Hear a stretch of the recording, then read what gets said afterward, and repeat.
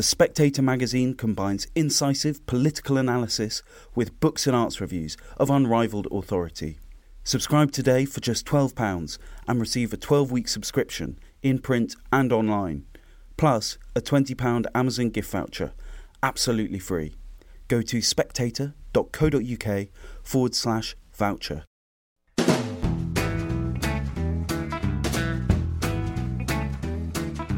Hello and welcome to the Americano podcast, a series of discussions about American politics and life. My name is Freddie Gray. I'm the deputy editor of The Spectator. I am delighted to be joined by Yoram Hazony, who is the author of a new book called Conservatism, A Rediscovery. Yoram, I think we'll get onto the book directly in a moment, but as I was reading it, Britain was in 10 days of official mourning and we had the funeral of the Queen. And it struck me that a lot of the themes in your book were sort of applicable to this moment in British history. I wondered, did you watch it and did you think about the nature of conservatism in relation to the monarchy in Britain? I certainly did. I feel a little bit out of my depth trying to explain traditional monarchy to a British audience.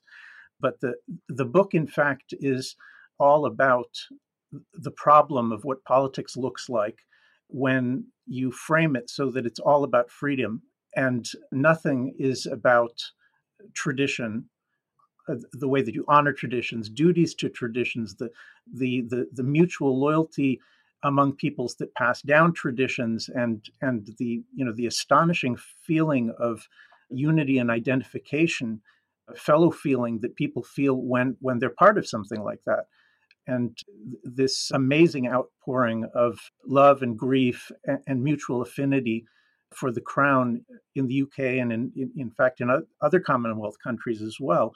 I think it's a glaring, astonishing reminder of the fact that human beings are not made only of a desire for freedom, but also of a sense of obligation and participation.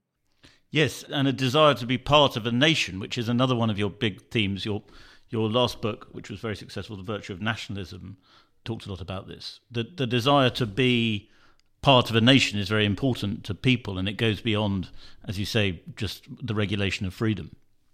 Yeah, so this is a major issue, both in politics, in public life, in culture, and also at a personal level, is that all of us have grown up for quite some time, at least many decades and possibly longer, being educated in a worldview that says that what the human being fundamentally is, if you look at him or her through a political lens, the human being is fundamentally about natural liberties and the natural equality among human beings. Now, these things can be very important, but what's odd is that when we're taught politics or civics, whether it's at the grade school level or at the university level, even at the doctoral level, there's no discussion about the fact that human beings are born into families and tribes and nations, and that our loyalties and affinities and feeling of homecoming and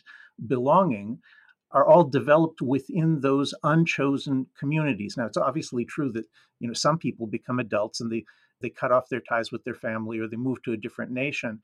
But wherever they go, they once again reestablish these kinds of family, tribe, and national loyalties. They grow back very quickly. And that's such a crucial part of what it means to be a human being. And what it means is that nations are not only natural, but they are a necessary part of us, that each nation is different from the others. Each is kind of an experiment in what it means to be human. But the attempt, especially in recent decades, to try to raise human beings that do not have those kinds of family and national loyalties, I think has not worked at all. I think we're still where we were. Yes. Well, you start the book by talking about Anglo-conservatism and the way in which Britain or England was very important in forming the conservative worldview. You talk about John Fortescue and you talk about John Selden. Could you tell us a little bit about those figures and why they are so vital in understanding what conservatism is? Sure. When we go to school, we're usually told a story about modernity and democracy and science. Everything is told as though it all began somewhere around the year 1700. And everything before then is assumed or sometimes even explicitly said to have been kind of the Dark Ages, a benighted past.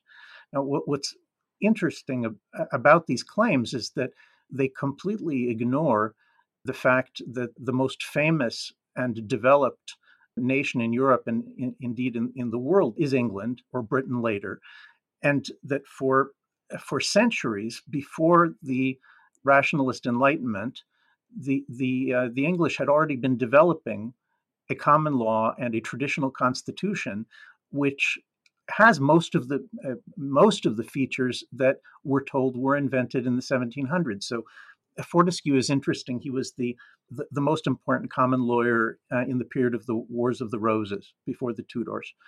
And he wrote a book in 1470 called In Praise of the Laws of England. And when you open this book, first of all, there's a new edition out. It's very easy to read. They've modernized the spelling, and it's short. And when you start reading it, you discover that there in 1470, 300 years before Montesquieu and the American Revolution, Sir John Fortescue is telling us all about the greatness of the English Constitution because it has the separation of powers, the bicameral legislature, the assignment of taxation and legislation to the people through the legislature, the executive veto, the jury trial, the ban on torture. I mean, you can simply go on and on. And here's a document from what everybody agrees is the Middle Ages, and still you read it, and much of the book feels as though you're in a modern civics class.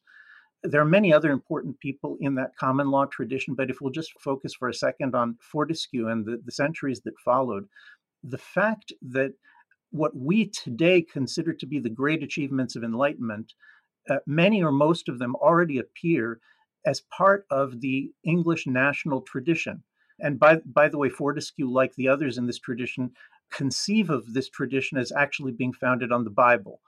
So that you have this picture of someone centuries before, let's say, John Locke, who is describing what he considers a biblical inheritance, which in fact gives us much of what we consider to be modern political thought. And that I think that has to contribute something to are trying to understand what's happening to us today when all the traditions are being rapidly overthrown. You find very few people are willing to explicitly defend tradition, and yet the English tradition is, by most lights, such a glorious and splendid thing. So many centuries before reason supposedly invented all of these things. You go on to talk about America and the role of conservative thinking in the formation of America. I wonder, a couple of thoughts sprung while reading that part of your book. Protestantism is obviously very central to the English understanding of liberty, as it is in America. You're Jewish. Do you regard Protestantism specifically, not just Christianity, as central to what you regard as the force of conservatism, the power of conservatism? Well, let me dodge that question just a little bit. I think that as you read in Fortescue and in other common law thinkers, the English and later the American tradition of individual rights and liberties is something that is described as coming from, as I said, as coming from the Bible, particularly the Old Testament, because many of these thinkers treat the New Testament as what you need to know for a future life, and the Old Testament is the basis for political life. And when you look at things from that perspective, when you look at history through that lens, what you see is that many Christian peoples through the 2,000 years of Christendom, at different times, pick up and adopt parts of this biblical inheritance. So it's absolutely true that probably the best known and the most far-reaching such biblicization of the polity is with the Protestant Reformation. That's absolutely true. That Anglicans and Presbyterians, in general, the Reform and Calvinists, that all of them see their own nations whether it's England or Scotland, Dutch or the Swiss, all of them see their own nations as being kind of a modern instantiation of ancient Israel from the Bible. And all of them think of things, of values like the value of national independence through the lens of the Bible, because the Greek and Roman inheritance doesn't have a concept of national borders and national independence. So this is absolutely true. That the most dramatic eruption of this kind of biblical freedom, we could call it, biblical conception of freedom, is certainly through Protestantism. But at the same time, since my book came out, I've had to learn a great deal about Catholicism and Orthodox Christianity from various readers who read the book and said, "Look, let me tell you about the history of the Polish nation or the Hungarian nation, or the French." By the way, the French also have a concept of Gallicanism, which led to thinking about France as descended from ancient Israel and as independent politically from the world empire that the Holy Roman Empire aspired to be. So all of these other Catholic nations, their biblicism is much less known, but it doesn't mean that it doesn't exist. If you talk to a Polish Catholic nationalist about his or her history, they'll start to tell you, look, we Poles were independent for 1,000 years, and the idea of the Holy Roman Empire and the universal church imposing its bishops on us, well, that was a German idea. And we Poles were always nationalists. Yes. I'm not an expert in this history, but I would say that you're certainly right that the modern world has been deeply affected by Protestantism, but there are sympathizers among the Catholics as well, and they have a story to tell that's interesting. Well, I also wanted about the formation of America and America as a nation state. The way you describe it is often as the founding fathers, there was a tension between liberalism and conservatism, and understanding the ways in which they wanted to imitate the British constitution and the ways in which they didn't. Is that still fundamentally what defines conservatism? Is its relationship to liberalism, or vice versa, perhaps? Well, I don't think conservatism was always defined against liberalism. Let me just very quickly define what these terms. If you think a political worldview should fundamentally be based on individual liberties and freedoms and equality, then you're a liberal. And if you think that a political worldview begins with the tribe, the nation, with these large loyalty groups, and the question of how do you preserve them and conserve them and repair them and restore them so that they can propagate through the centuries and even longer. If you think in those terms, you may love individual liberty, but your thinking is fundamentally conservative. Now, this conservative tradition in England is much older than the liberal tradition. The liberal tradition, we can say roughly that it begins with the importation of the ideas of Grotius from the Netherlands into England. Figures like Hobbes and Locke are the important progenitors of the liberal framework in England. But they're arguing with an existing common law tradition, an existing conservative tradition, which is nationalist, religious, biblicist, and also has concern for the Constitution and maintaining the checks and balances among the different branches of government and the sanctity of private property and its relation to freedom. So what's happening is that by the time that liberalism appears in England in the 1600s, there are already all of these fundamental ideas that are part of the conservative tradition going back many centuries. Now, in America, people reasonably think, well, America had a revolution; it must have overthrown its traditions. And there are, in fact, plenty of people in the United States who talk like that today.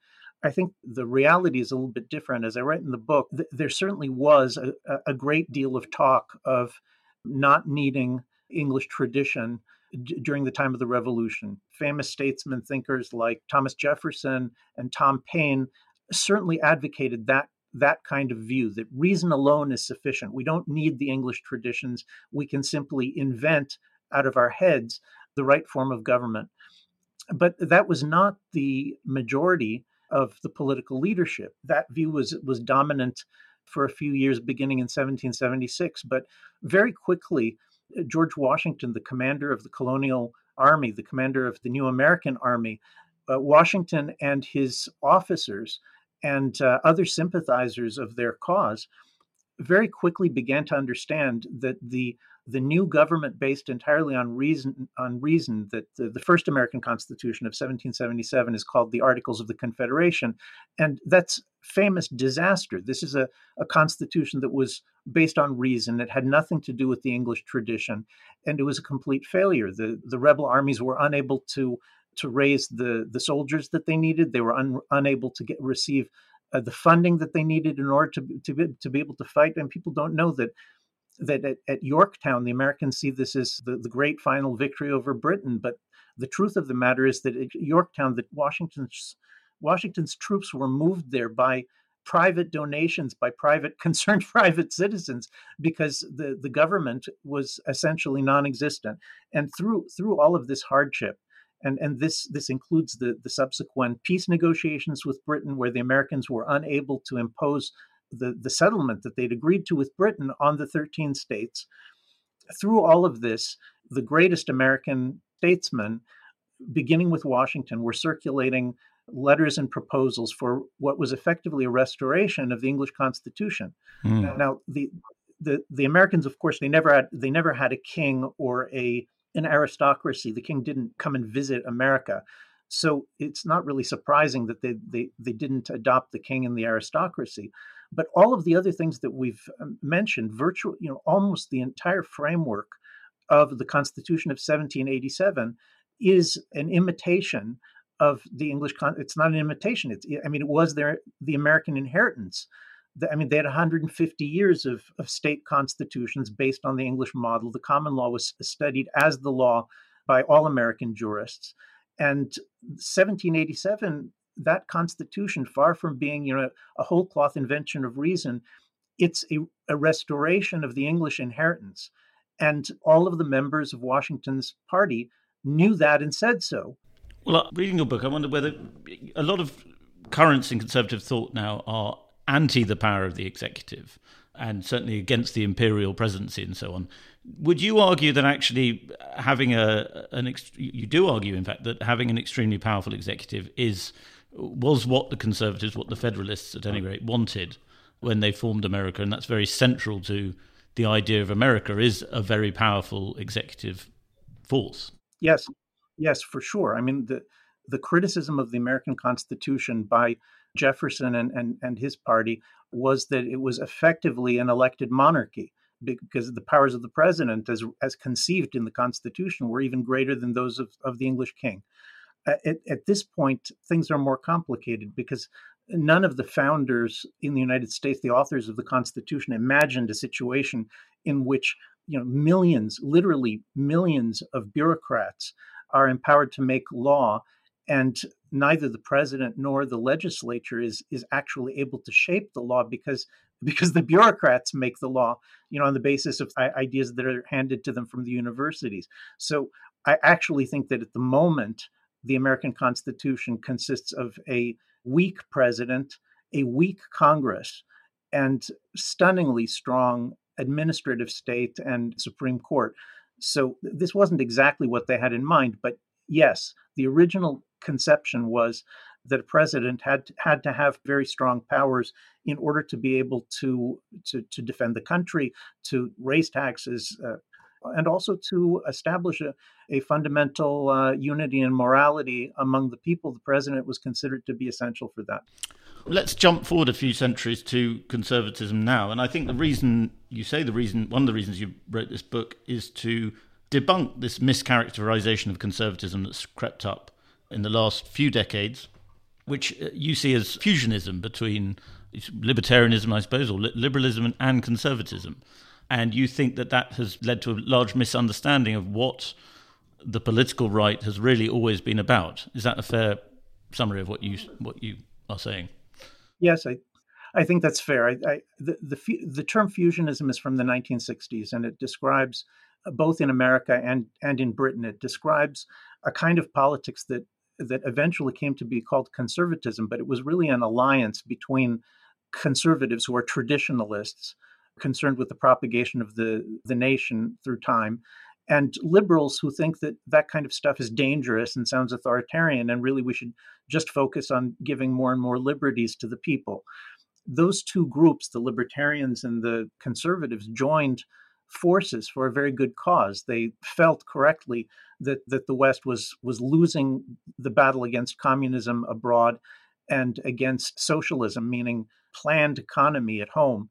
And so the alliance, I think, made very good sense. It was very successful in the sense that it eventually, in the age of Reagan and Thatcher, did in fact defeat the Soviet Union and did roll back socialism for a generation. But by the time that Mrs. Thatcher leaves the scene in 1990, Reagan just prior to that, by that point, there isn't much left of the alliance because libertarianism was almost all that remained.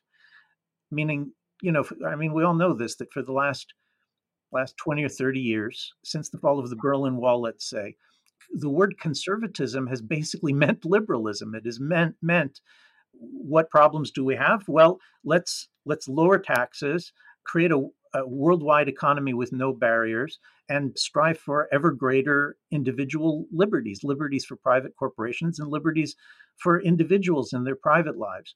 And some of that has certainly been to the good. But to say that a conservative is someone who thinks that the preservation of the nation depends exclusively on individual liberties is, I think, a piece of astonishing historical ignorance.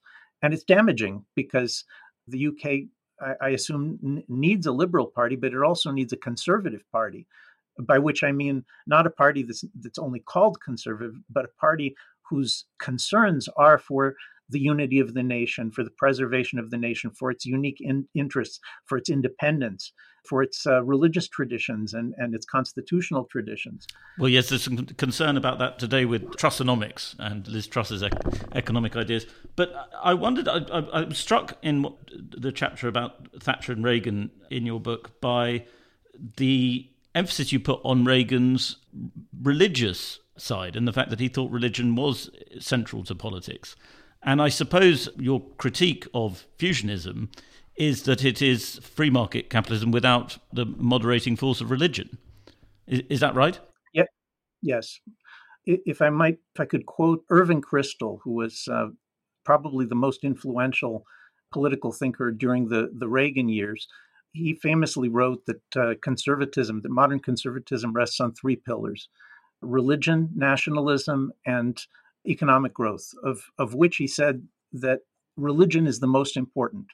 He also wrote a book called Two Cheers for Capitalism, and his basic conception was that the free market is the best known engine for the creation of wealth.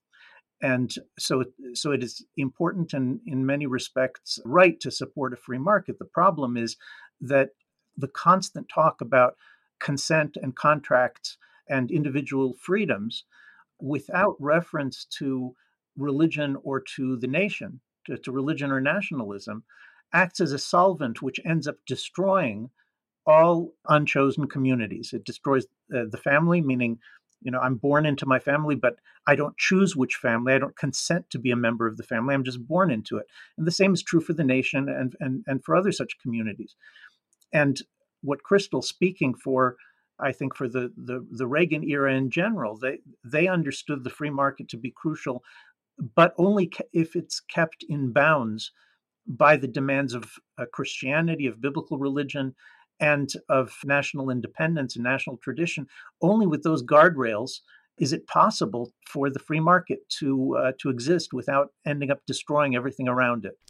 Well, Yoram, sadly, we're running out of time, but I would like to ask you one more question, which is about the end of your book. You talk about the importance of character, individual character, in fact, possibly against individualism, and the family being central to a conservative worldview. Is this something, do you think, that will become successful in the future of the conservative movement? You're involved in the nationalist conservative movement. Do you think that individual character and protection of the family or support for the family are going to be the defining features of the right in the future. Yes, I think it's already happening. I mean, both the Trump movement and Brexit, whatever you may think of them, both of them reflect an intense desire to reestablish the common and the communal and the national aspect of our lives together. And the family is the strong family is the most basic building block of the strong nation. And at this point, after 2020, what we've been calling liberalism has collapsed as the hegemonic idea that used to govern America and Britain and Europe. 2020 was a year where formerly liberal institutions started, in the name of wokeness, woke neo-Marxism, began firing employees who held to the old liberal ideas. So we're kind of in a new world, and what I'm seeing almost everywhere is people who see this crazy new ideology coming, and they see the damage that it's doing on so many fronts, and they're asking, what did we do to bring this about?